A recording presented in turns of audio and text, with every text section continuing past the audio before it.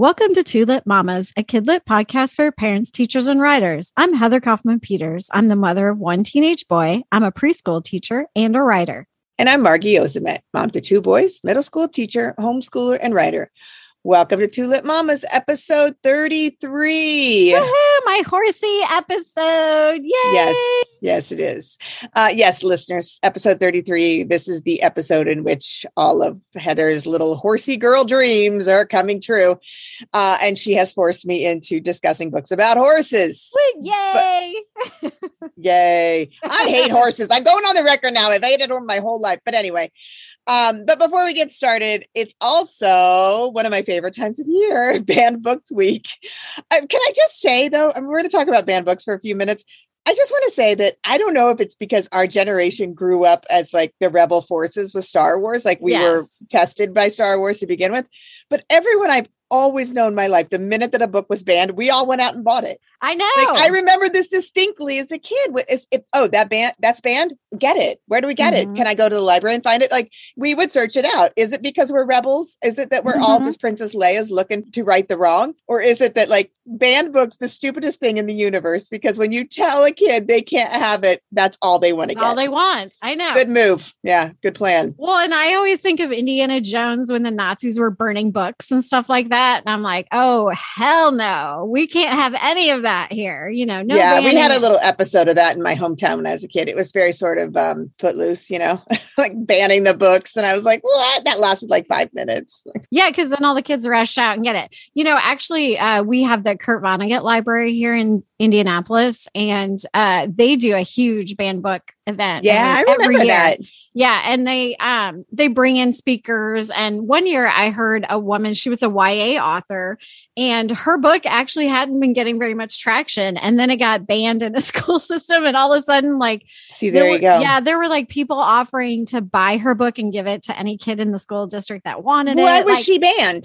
What was her topic? It was called The Boys of Summer, I think. And it was about girls who were dating boys during the summer. I don't know. I mean, now it's only if it's like girls dating girls in the summer. Because when you look at the banned books list, it's like all gay all the time. If it's gay, it's banned. If it's trans, it's banned. I'm like, good Lord, can you pick a new song? Right. Who are banning these books, first of all? And then you people, I obviously, I viscerally dislike you because you're banning books.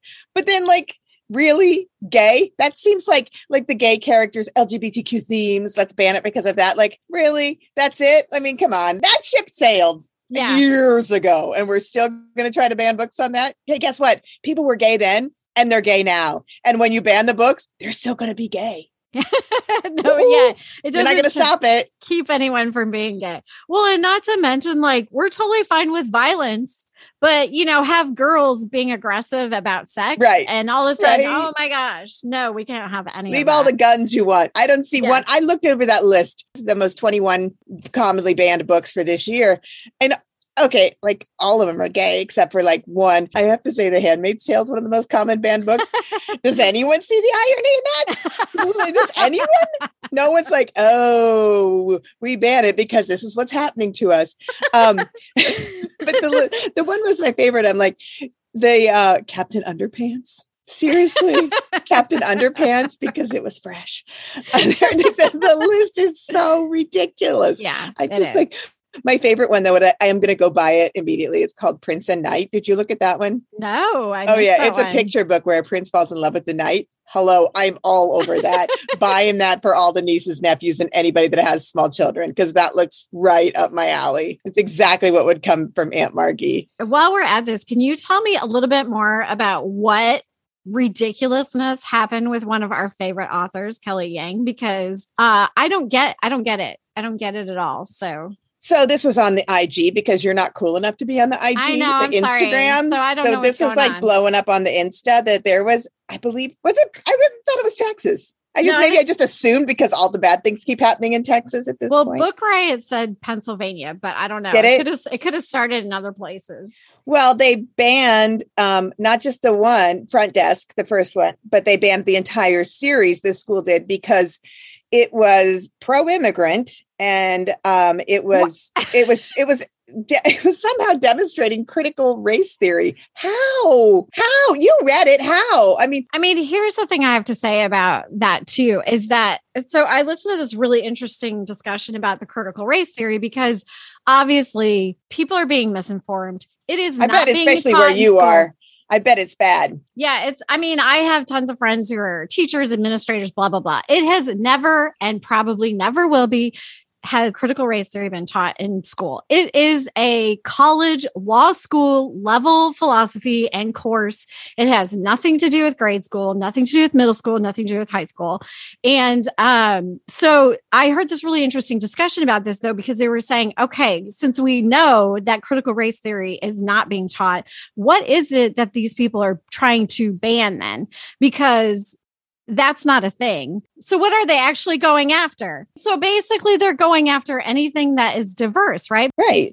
They were written from the perspective of a Chinese person who lives in the United States. I mean, that's and there's a lot of immigrants, and which I find ironic. If anybody had a freaking clue in their head, we don't like immigrants because, we did. And unless you're Native American, you were one, but I'm just saying. That's what I want to say every time somebody says something to me about immigrants, because I'm always like, oh, what's your immigration story? When did your parents or family come to the United States? I mean, seriously, everyone has an immigration story. So don't act like you're better than anybody else. Give me a break. It's so stupid. Yeah, I'm over it. I'm totally over it. We are so middle-aged. We are such middle-aged women that want to wear sensible shoes and flip the world the finger because we're so done with this crap. Yes. Between race issues, gay issues, women's issues, we're so done. It's so funny because every woman anymore that I meet that is in our age range, it is a universal Gen X, flip the bird. We're done with you. And now we're coming at you. You shouldn't have poked the bear because now we're angry. Seriously, it's been our whole lives having to listen to this crap. And there's nobody. I mean, like, if you spend any time in the world at large or cosmopolitan kind of areas, you have no problem. Hey, you and I both grew up in small town, Midwest, USA, and we don't have these attitudes. Like, you have got to leave those small towns, not permanently, go on vacation, meet other people. People are not that much different from you than you think. Everybody is really the same in the end, has the same concerns. It's very threatening to let somebody else's opinion in. I have a brother I haven't spoken to for 15 years because I married an immigrant. No. Best 15 years of my life, swear to God. But we've been married for 15 years. We have not spoken for 15 years because I married an immigrant. Are you kidding me? Like, seriously, like our grandpa was an immigrant. All right, whatevs. It's so arbitrary too. I used to know a guy in college who said, why would you hate people on a general level when there's so many reasons to hate them personally? Oh my God, true story. True story. Give me a reason to hate you first. Like, yeah, why generalize it? Just like get to know people. And then if you hate them, then hate them. Yeah, if you hate them, then totally legit. I agree with that. I like that. Get to know people first. It's ridiculous. I like that one. Yeah. So anyway, we won't go on and on this. Maybe next year we'll get on our high horse for an entire episode and we'll read all the gay books. And then you can read the other ones because I'm going to read all the gay books. Right now I'm going to go buy all the gay banned books just to support those. Half of them we've already done shows on or we've read them or we've promoted them anyway, but there's so many. Oh my God. And first of all, I just can't, let me just go back. Are we still banning? Some of these are so ridiculous, but Lori Halsey Anderson, come on, speak. We're still banning that. My God, that book's at least 15, 20 years old. We're still angry about that. Some of these books, To Kill a Mockingbird, we haven't gotten over that yet. Good Lord, that book's got to be 50 years old. Mice and Men. Oh, come on. We got nothing else to do. Lord. Because, when you ban it, it gets you some serious press. I was just going to say, I guess I'm kind of okay with banning books because it kind of brings attention to books, which is nice and boosts sales. So please, people, be idiots and ban books because then we'll just sell more of them. Thank you. Exactly. And go out and support all of these amazing writers who have been banned, because I feel like if you're banned, you're just good. That just means you're good. I seriously highly recommend you read Kelly Yang's books like Front Desk and the whole series, because they are adorable. And if you want to figure out what people are complaining about, you won't figure out what people you won't. You literally be like, why are they banning this? And P.S. it did get walked back. They did. That school district did say, okay, our bad. We shouldn't have done that. Well, they had kids, teachers, and parents all united in fighting it. So and there was amazing. A huge presence on the online too. A lot of writers and people like us that were like, you got to be kidding me. Are you drunk? Whatever. Just because it's diverse and people of color, all of a sudden then it has to be banned. That's the most horse crap I've ever heard.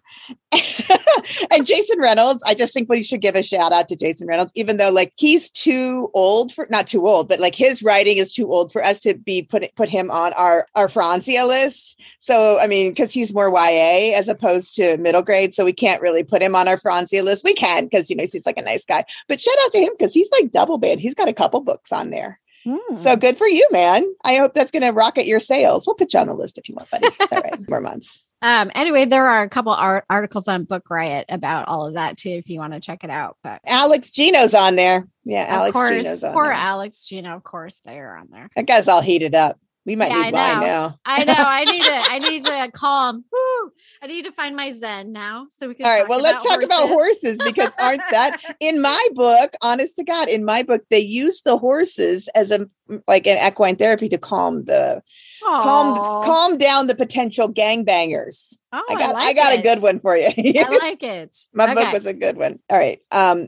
I think we need to explain why I hate horses and why you love horses. So you tell me why you love horses like a freak. Is it anything to do with loving the line? Or I don't know. Why do girls love horses? That's what it is. Girls seem to love horses. They're just so beautiful. I think that's part of it. Are they though when they step on your head? No, not when they step on your head. Well, okay. So my love of horses started pretty young, though, I have to say, because, I've mentioned before, I grew up on a farm in Illinois, and I had not only one grandpa, but two grandpas who liked horses. I had one grandpa that looked like an old cowboy when he rode his horse. It was awesome. He had this big quarter horse. That red quarter horse was beautiful. And then my mom also liked horses, and she grew up riding them. I mean, we didn't have a ranch or anything like that. So we just would have maybe, one pony or one horse. And so I heard a lot of horse stories and saw people riding them from a young age. And then my grandpa bought me a pony when I was maybe 9. Oh, God, for your birthday. I know. So don't hate me, but I was one of those girls that got a pony. I love my pony, but I named her Candy Sticks because my mom had a pony when she was young named Candy Cane. So I wanted to. I would have named her Dolly Parton, but whatever. That would have been me. My horse, Dolly Parton, would have been a good name for my horse, actually, because she had a blonde mane. I thought she was girthy. That too, but I loved that pony, and she was so ornery. Can I just tell you, she was so mean. Every chance she had, she'd knock me off of her. It's just because they don't want to be ridden. I don't blame her. No, Candy can't go. Yeah, she would rear up and roll me off her back, and then as soon as I landed on the ground, she'd take off running, and I'd have to get up and go chase after her. She just wanted to be hanging in the barn with her little horsey legs crossed, sipping on some Chardonnay, having some hay, and listening to some classic Dolly Parton. That's what she wanted. She wanted to be 2 doors down, and you were all up on her. I know. And she was like, girl, come on. Leave me alone. So I probably should have hated horses too, but I really loved that sassy pony. I thought it was hilarious when she would do it, because I was like, she's just so stubborn, and I just loved it.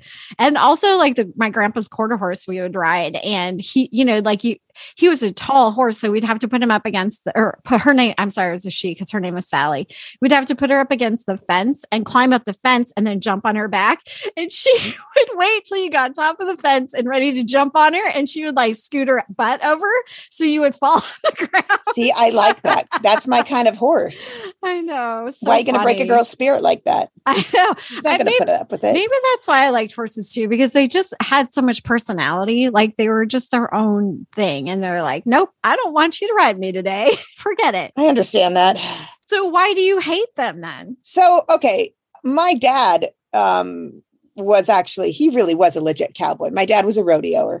And he, we had a lot of horses and I didn't like any of them, but he worked cattle for my grandparents owned a sale barn and a cattle company. And my dad was one of the hands that would, during the sale, that would move the cattle and all that stuff. And they did it all on horseback. All of them, they all ran. It was huge. I mean, you're talking about acres. They would move the cattle in and out and load them and everything. And he was one of the guys that did it on horseback. He was also a competitive team roper. That's where you send two, if you don't know rodeo, which God, you're lucky.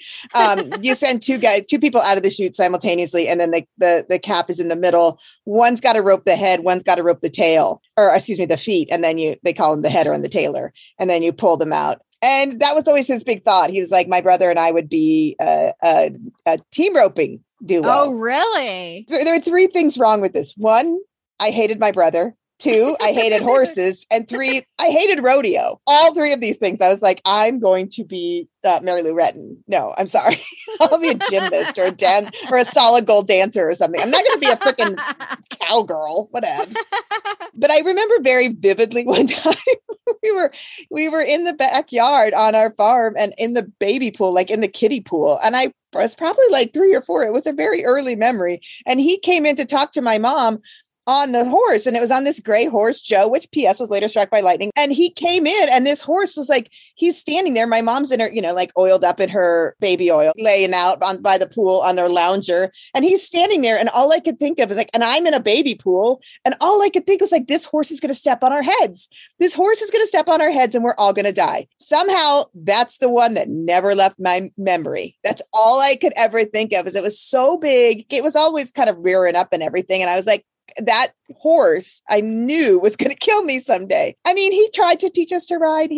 My brothers rode, whatever. There was an old pony that we rode once, and I was like, okay, good, done. Not a fan. And that, like he tried a lot of things, but nothing stuck. He even wanted, like in our backyard, he had roping dummies that would be like a bale of hay, like that you stick you get these like preformed heads, cattle heads, and you put those on for the header to practice. Yeah. And then there's a separate one with swinging legs for the footer for the heeler to practice. He had those and everything. And I was like, again, I'll be practicing my Mary Lou Retton moves on the gas tank if you need me. No, I'm not. I'm not interested. He bought me a pink. God rest that man's soul. He really did try to make me into a normal human being. And finally he was like, well, this is useless. I literally have, my daughter is like some sort of chubby 9-year-old drag queen in Second, Iowa. I don't even know what to do with her now. So the hopes were dashed. I was okay. I could do the whole roping thing. Once I got my pink rope, I was like, look at me, I had a costume that went with it. That's why I was good. But then when it was like, came to that part where we had to do all of this on a horse, I was like, I'm out. Nope. I just hate him. And it was funny because every time we've gone, like when I first went to Ireland for the first time and my grandma sent me to see family, they were freaking horse farmers. And I'm like, what is this crap? Are you kidding me? Like, I can't get away from this no matter what. Now I live in a world where there are no horses and I'm perfectly fine with it. It is weird. I never got into rodeo either. I had friends that did like the rope things and the barrel races and all that stuff, but I always showed cattle, so I guess I didn't. So did we. My dad's best friend was he was a rodeoer too, and he made saddles.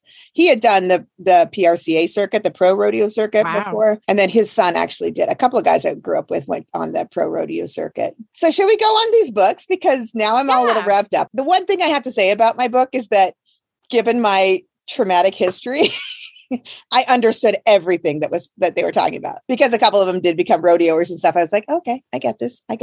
But anyway, should we get started? Yeah, sure. Let's get started.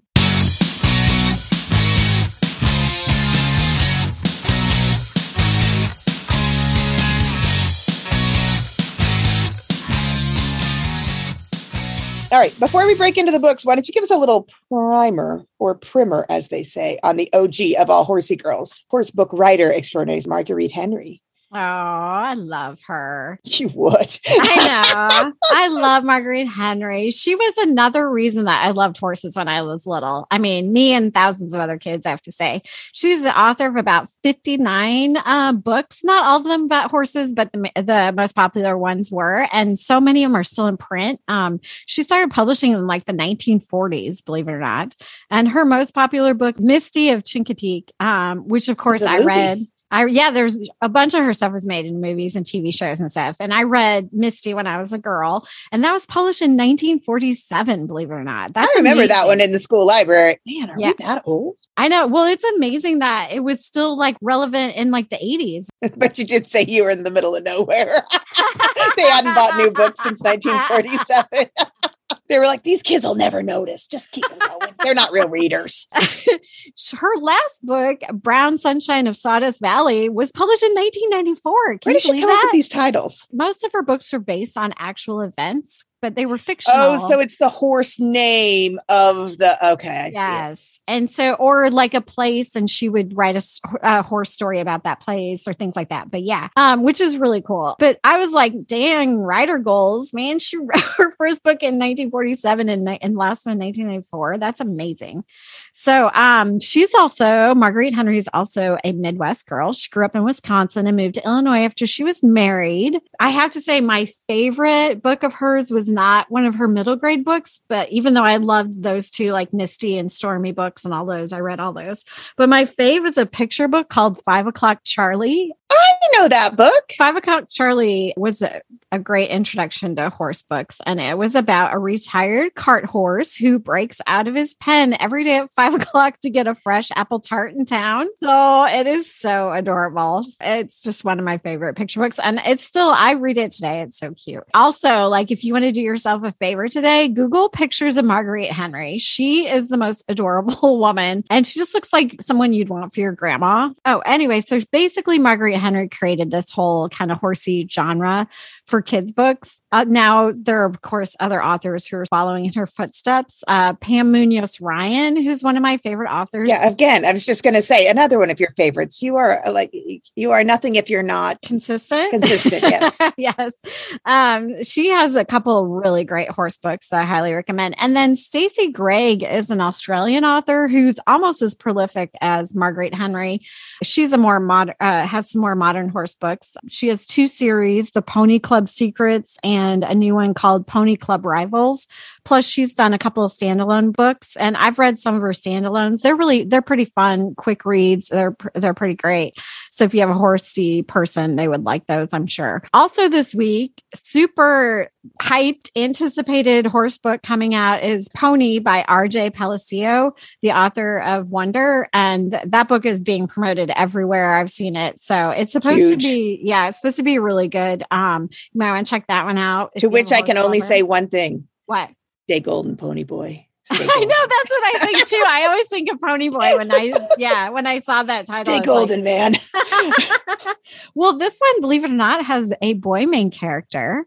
And it's about a boy whose father is kidnapped by like these horsemen. And then the 4 horsemen of the apocalypse. Yeah. Exactly. I don't know. But then a horse shows up at his door. And so he decides to like knocking. It's like, girl, there's a problem by the well. Come on. So I guess the boy decides to then go ride the horse and go try to rescue his dad. There's also a ghost in the story, I guess. So it sounded really interesting, but I haven't read it yet. But that's hyped everywhere. So that's out this week. Okay. So that's a little bit of background on the horsey genre and some of the authors for now. Oh, sweet Mary, Mother of God. Okay. So now that we got all that covered, and we know that always girls like the horses and girls like horses and places and all of that information, what is your equine fiction du jour? Oh, okay. Well, I read The Secret Horses of Briar Hill by Megan Shepherd. This was her debut middle grade novel. It came out in 2016, so it's not super new. You might have seen it around, but I thought it was close enough to being new, and I wanted to talk about it. This book was a tearjerker, I will warn you, but it is so good. I was sobbing at the end of it. I can't take any more books like that. Last week I had 2 like that. I know. No, I want fart jokes. Fart joke. Middle grade authors, are you out there listening? Because what I need, I don't need to cry. I don't need dead pets. I don't need dead dogs. I don't need injured horses. I don't need dead parents. Good Lord, I've had more books with dead parents this year than I ever needed. I need fart jokes. And I love a good drag queen. And I've only had one drag queen so far. 33 episodes, one drag queen. Middle grade books are kind of emotionally intense sometimes, I have to say. And this Hard one jokes. was right up there. Okay, so The Secret Horses of Briar Hill is set in England during World War II. I've also read so many World War II books this year. Yeah, it's been hardcore.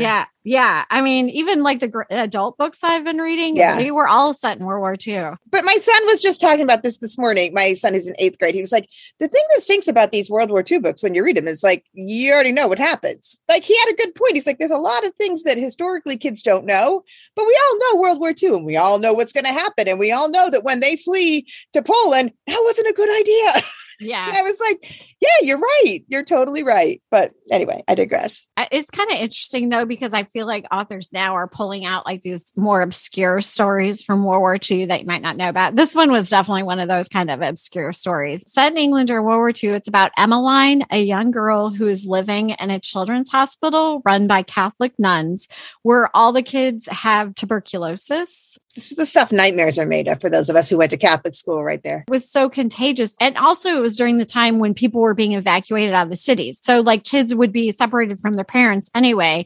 And then these kids were really separated from everyone because they had TB and they had to be quarantined basically in these hospitals that were run by nuns. So you can imagine what that was like for these kiddos. And how loving and caring those nasty nuns were. Sorry, bitterness holds over. Thanks, Sister Nora. I blame Sister Nora. Sister Marguerite was wonderful. Sister Nora, no. Well, these nuns, I will say, started out like Sister Nora and ended up like Sister Marguerite. So there you go. Okay, good. But Emmeline has a secret. She can see winged horses in the mirrors in the hospital. Same girl, same. So this hospital is in an old like castle estate that used to be a home, and there are mirrors everywhere. And she can, in the reflection in the mirror, she sees horses that are interacting with everything that's in their world, but it's happening in the mirrored world. So she'll see winged horses walking in and out of rooms, and they'll be doing funny things like making messes and drinking people's tea, but it's only happening in the mirrored world, and she can watch them. Can she go in? No, she can't go into the mirror world. But she can see them also in any reflection, like a pot, if she holds up a shiny pot. That would mess with your brain. Yeah. So she's seeing them and no one else is seeing them. And then one of the winged horses ends up in the garden, actually outside the hospital. And Emmeline has sent a message from the horse lord asking for someone to take care of the horse who has an injured wing. And so that sets Emmeline on this mission to take care of the horse. And then this dark horse ends up coming to and is trying to hunt the injured winged horse.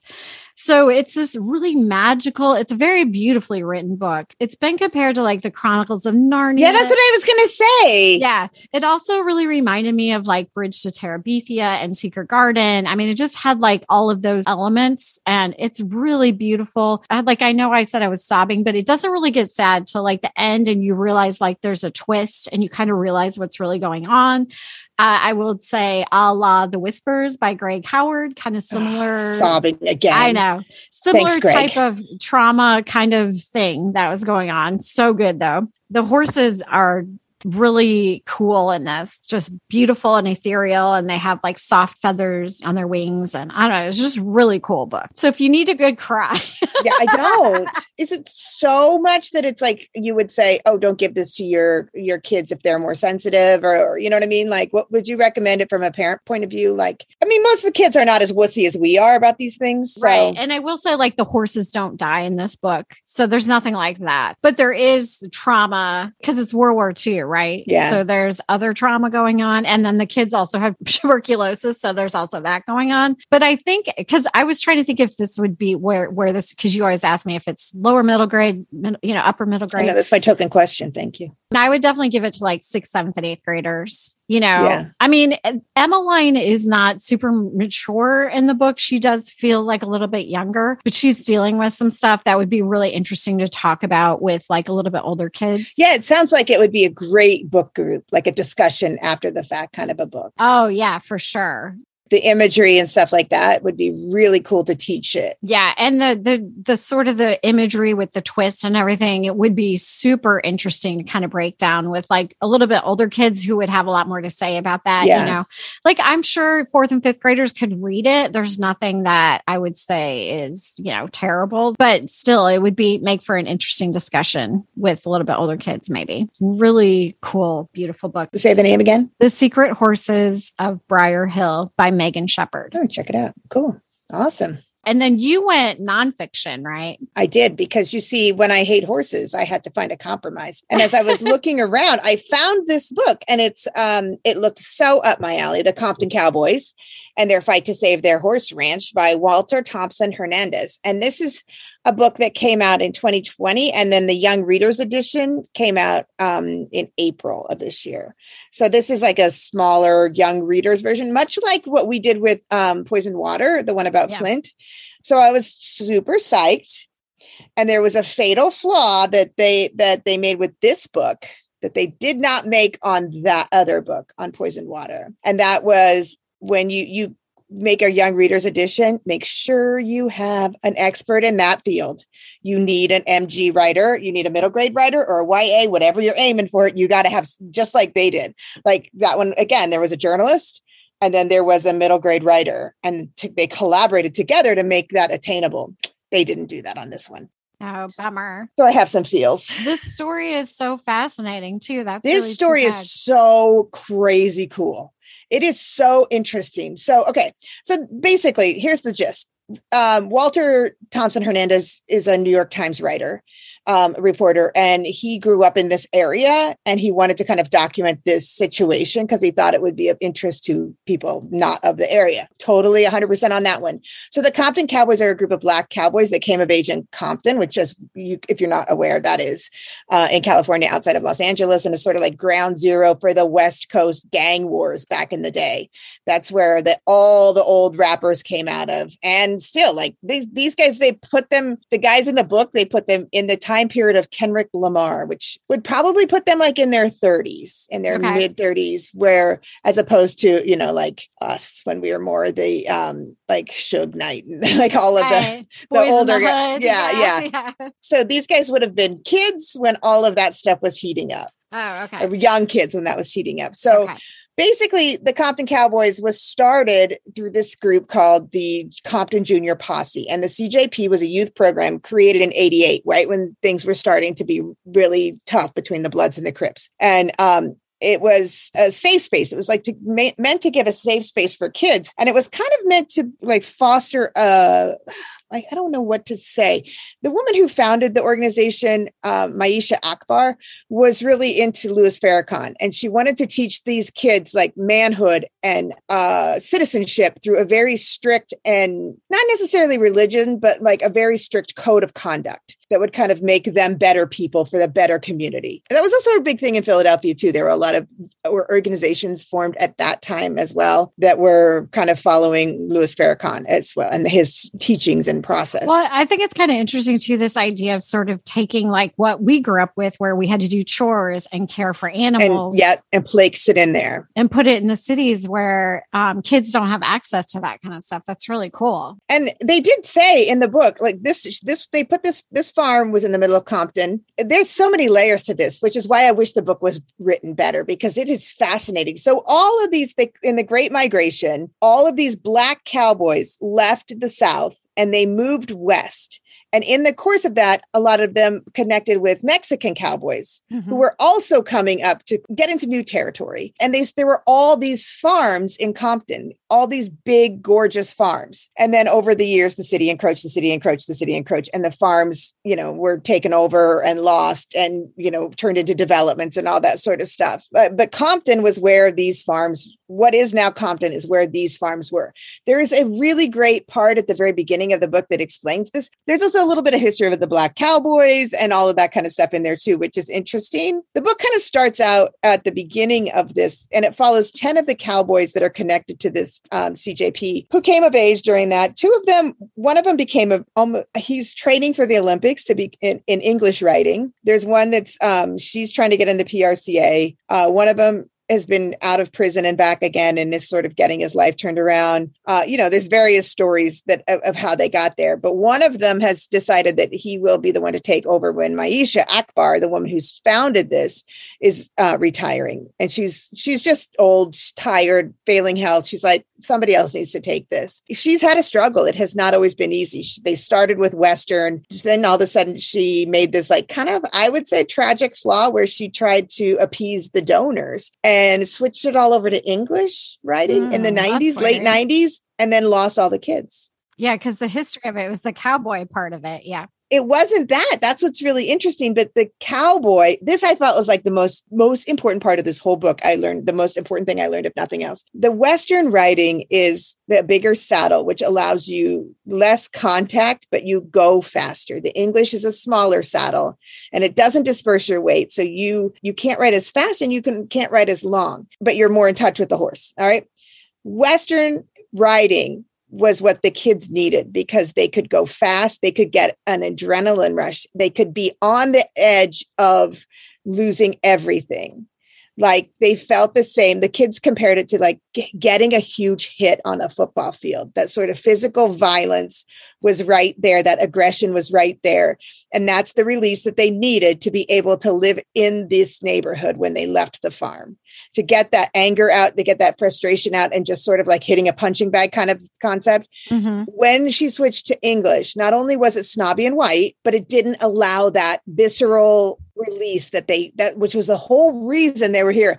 I thought that part was utterly fascinating. That is so interesting. And honestly, I mean, if you've ridden a horse, when I was in college, I rode a horse like in Kansas on like a backcountry road, and it was straight and flat, and I could just get that horse going as fast as I wanted. And it's like riding a roller coaster or something. It's terrifying because you're in control, but you're not really in control because the animal could do anything at any point.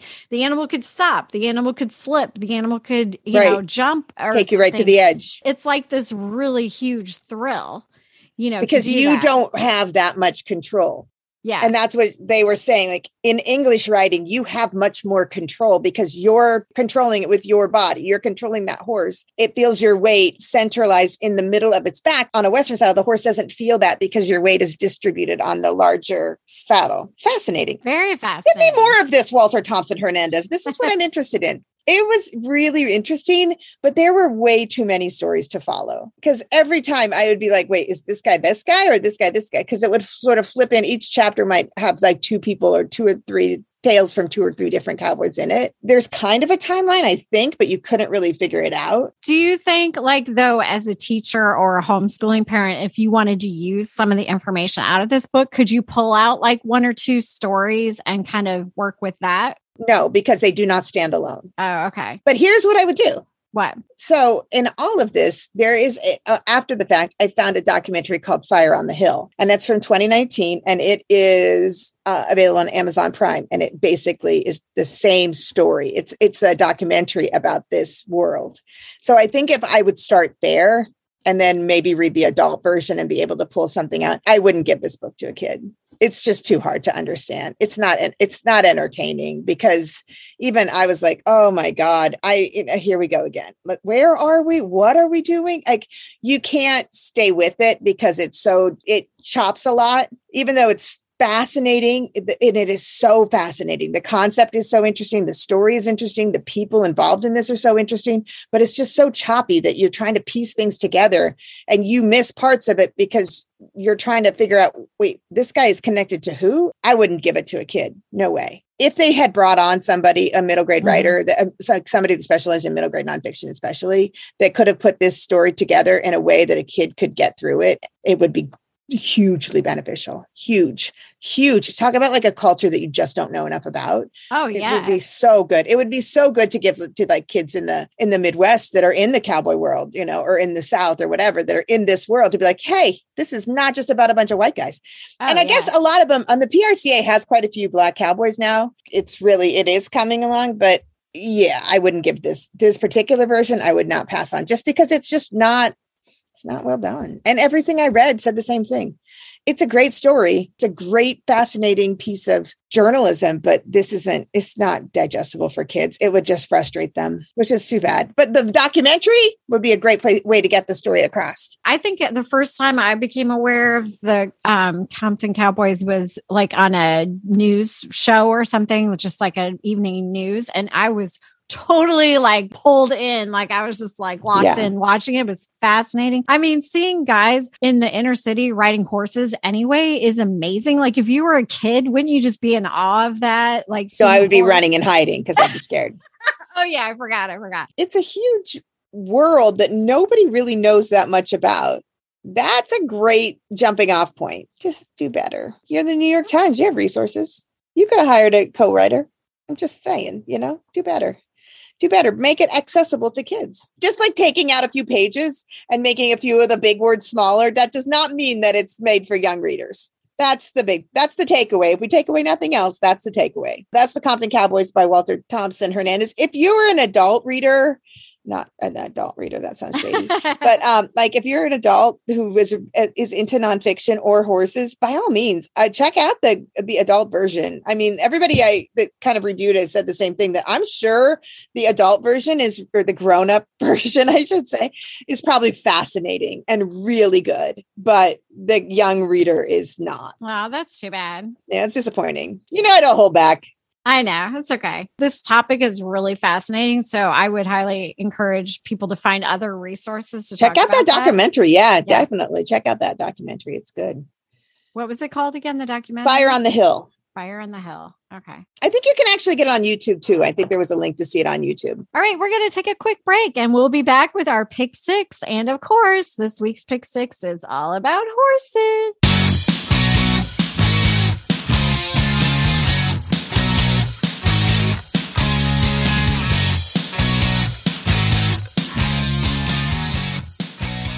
So for this week's Pick Six, we're going to give you some additional resources in case you have a child like Heather that really likes horses. If you have a child like me, go back to the drag episode where we talked about that.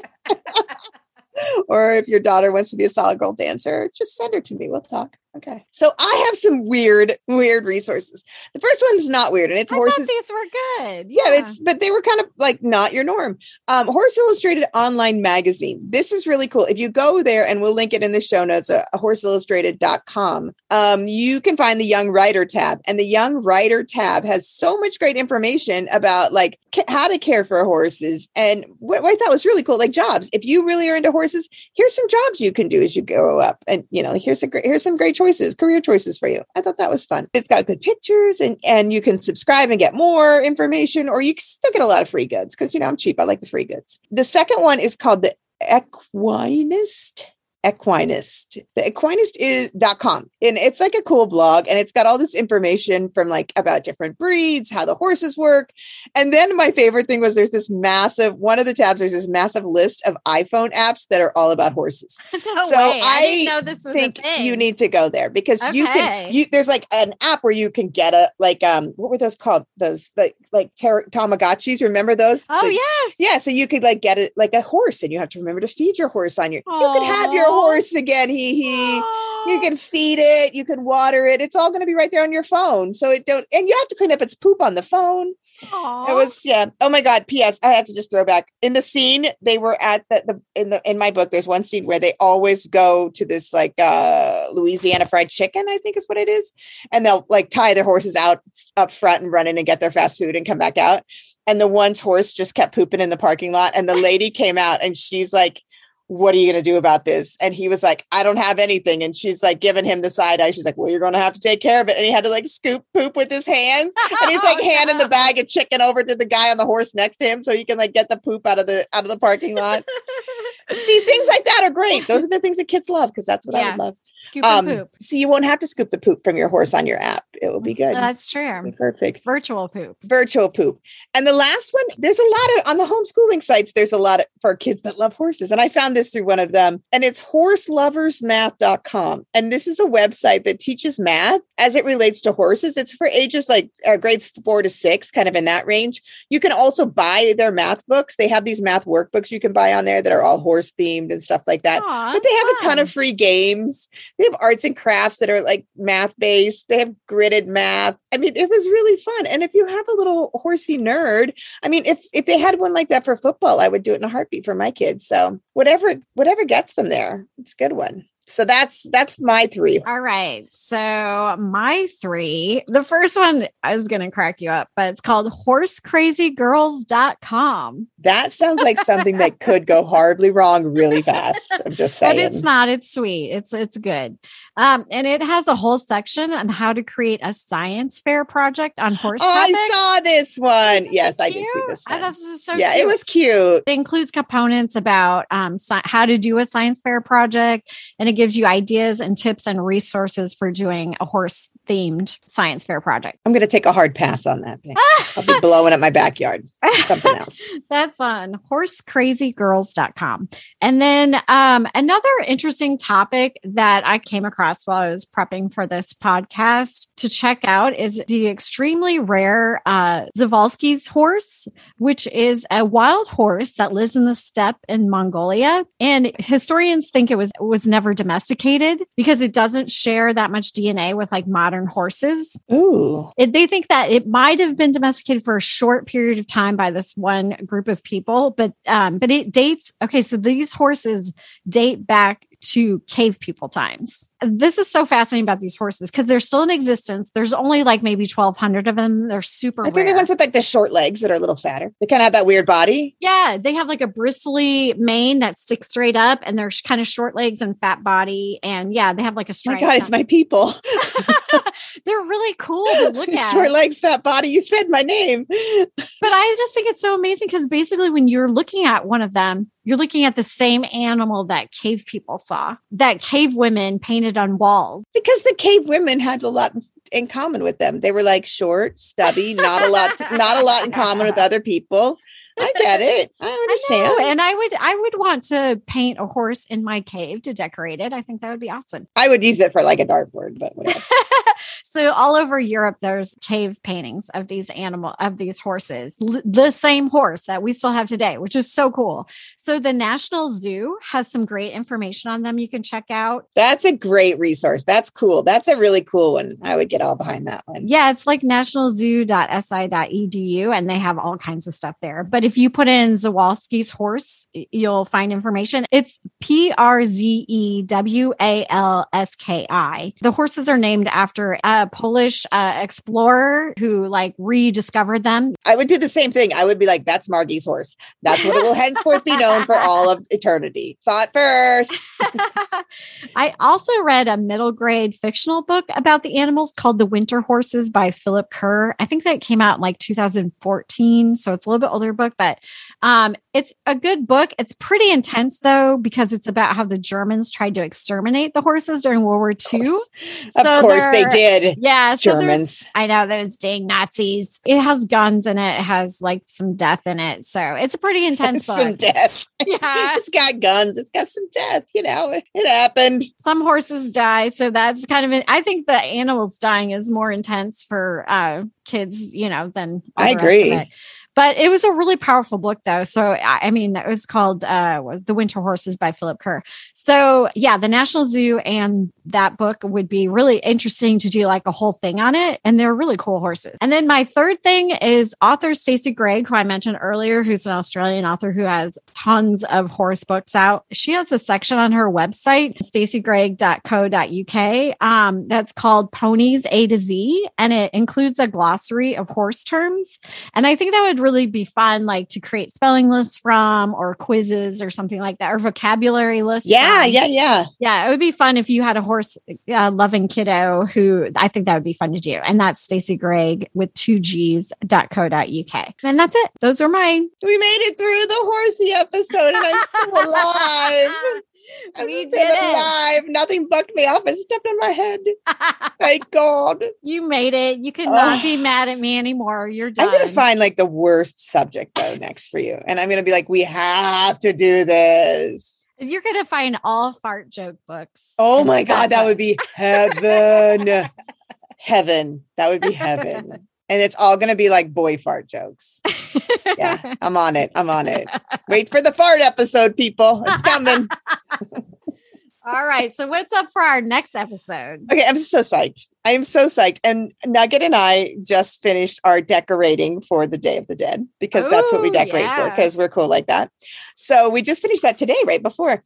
And with all my little light up skulls and it's so dark and wonderful. I love it. So our next episode, we're going to be talking about Latin American Heritage Month, which is September 15th to October 15th. So for that, I'll be reading La Torrilla by Carla Arenas Valenti. Also, I want to say it's got illustrations by Dana Sanmar. It's got a lot of illustrations and they're so great. It's really fun. It's a really interesting book. If you know anything about Calacas or Catarina or any of that, you'll be down with it. So it's really fun. Cool. And I'll be reading Cici Rios on the Desert of Souls by Kayla Rivera. I've mentioned this book before. It's a new book. Yeah, I remember that. I mean, it has Brujas in it, so I'm down. I can't wait to read it. I'm so excited. And I just hope that no one dies in these books. I think there'll be a lot more lighthearted. I need that. I mean, they're already dead. Like half of my people are already dead. They're just coming back. Right. I shouldn't say that. Like, I hope nobody dies because half of them are dead and they were just coming back for the holiday and everything. I just need I need a cleanse on this one now. I need a cleansing, a couple of cleansing books. And this one has great illustrations. So that's pretty cleansing to me. And for October, we're kind of focusing on the Day of the Dead and Halloween and that stuff. I love that stuff. So it should be more fun. It should be more fun. And then we'll read just books about turkeys for November. Because I love Debbie, my turkey. Debbie tries to steal my man.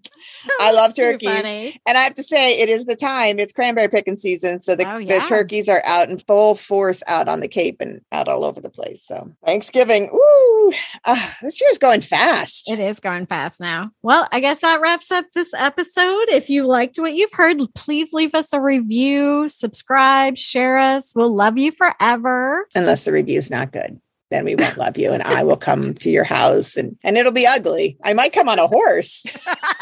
There's a fat lady on a horse in front of our house. Honey, what's going on? She looks angry. She must be in her late 40s. She looks a little hostile.